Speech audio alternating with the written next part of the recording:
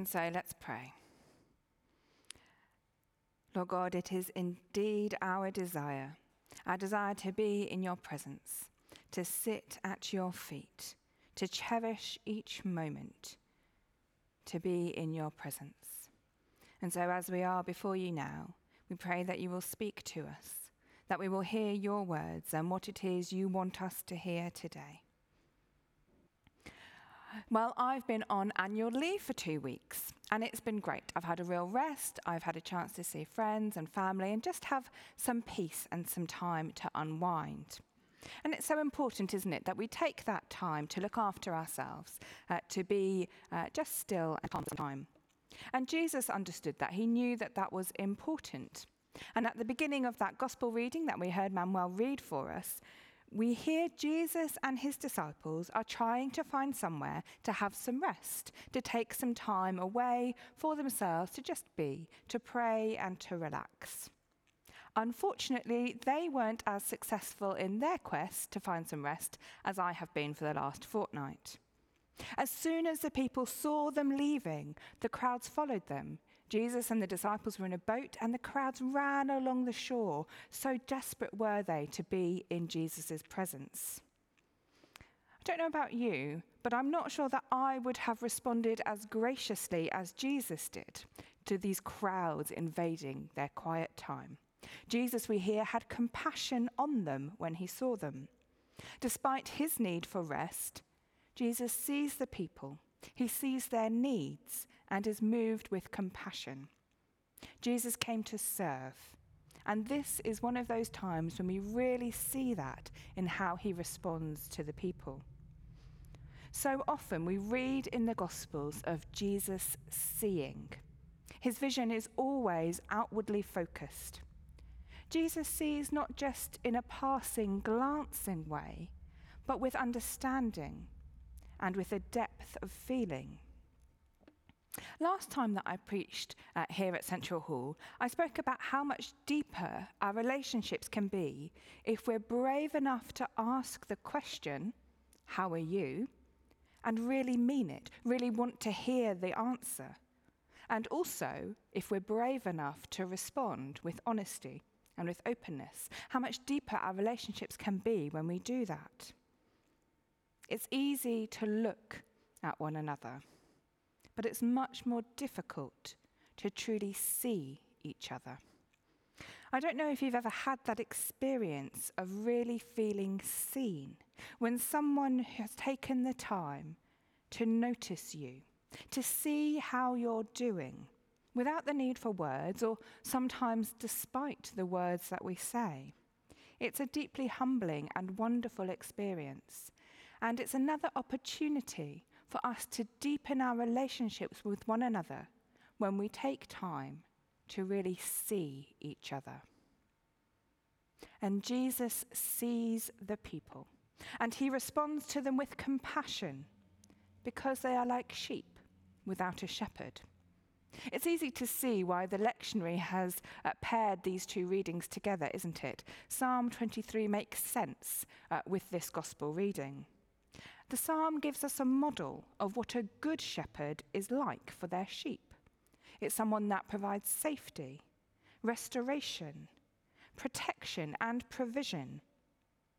The people had no one that was looking after them, that was putting their well-being at the top of the list, at the center of their decision-making.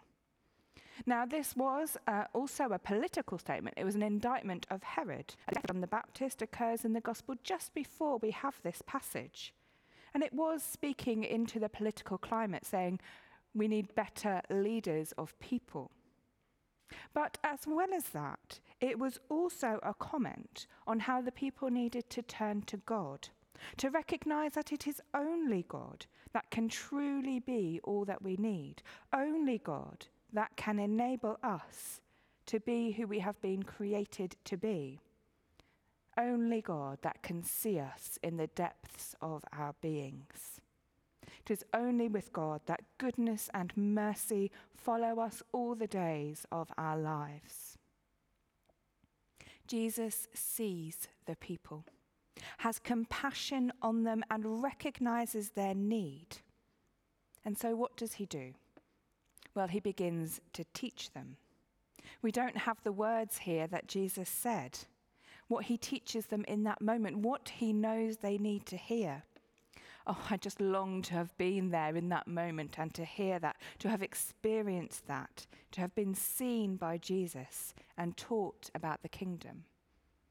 But of course, we are all seen by Jesus and are taught about the kingdom every moment of our lives, if only we open our eyes to see it.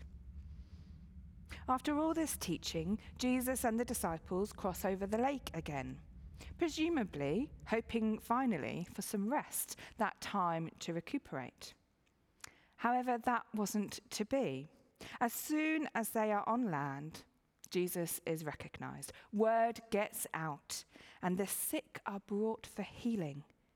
Everywhere that Jesus goes, the people are jostling, anxious to get near, to just have a touch of healing. They are hoping even to touch the fringe of his cloak. Such was their desire for healing, that even touching the fringe of Jesus' cloak can bring wholeness. I wonder, do we desire Jesus just as much today? Do we yearn to touch the fringe of his cloak? Do we believe that he can heal us? Do you? Are you reaching out your hand towards Jesus? If you are, know that he is there reaching back, seeing you with compassion and seeking to teach you and to heal you. The final point that I want to make is about what is missing. Perhaps you noticed that the lectionary reading from Mark today misses out verses 35 to 52. I wonder if you got your Bible out to have a look and see what was missing. Well, if you didn't, it's the feeding of the 5,000 and then Jesus walking on the water that we missed. Now, we have these readings throughout the year and at other times, and I'm sure that you're quite familiar with them. And if you're not, I encourage you to go away and have another look at chapter 6 after the service. Read it through. Remind yourself of those passages. But I wanted to mention that we'd missed them because I think those verses are really important here. We need to hear the whole of this narrative. After Jesus sees the people, is filled with compassion and teaches them, he doesn't just go off in the boat to seek some rest. No, it's late, the disciples tell Jesus. Say, it's late. You need to send the people away so they can go and get some food. And Jesus replies, you give them something to eat. And Jesus, faced with just 5 loaves and 2 fish, proceeds to provide abundantly for the people that have gathered there. Jesus sees us as whole people. He doesn't ignore our physicality. Jesus came that we might have life and have it to the full. Never be afraid to bring your whole self before Jesus. Finally, after the people have been taught and fed, Jesus sends the disciple into the boat, sends them on their way ahead of him, and he goes away to pray. So he finally gets that moment of solitude. And then we have this wonderful story of Jesus walking on the water towards the disciples in the boat. Wouldn't that be an amazing moment? Wouldn't you think the disciples would respond with awe and wonder and just be amazed at who Jesus was? Well, of course, those who know the story will know that wasn't their response at all. They were terrified. Who is this man that can do this thing? After all that they'd witnessed, after Jesus' teaching and healing and this miracle of feeding the 5,000 people, well, men and women and children, of course, don't forget, he does this wonderful thing. He walks on water, and the disciples are terrified, we hear. They are afraid at this thing that Jesus can do, and they wonder who he is. Despite all they have seen and all they have experienced with Jesus, they still don't fully understand. So if that's you today, if you're in that place of not knowing who Jesus is, perhaps you are even scared, as the disciples were. Maybe you're intrigued, or perhaps you're even a bit dismissive. Well, that's okay too, Because even those first disciples had those times. Plenty of them, in fact. They got scared and they doubted as well. If that's you today, if you say, yes, that's what I am, that's where I'm feeling now, well, I encourage you to just take one step. Just reach out your hand a little towards Jesus, and you will find him there waiting for you. Not compelling you, not forcing you, but reaching out in love. Looking upon you with the eyes of a creator who sees you and loves you and has compassion upon you, ready to make you whole, seeking to provide restoration and safety, protection and provision. For the Lord is indeed our good shepherd.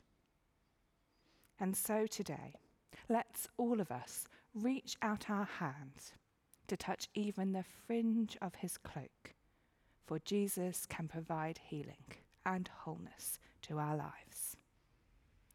Amen.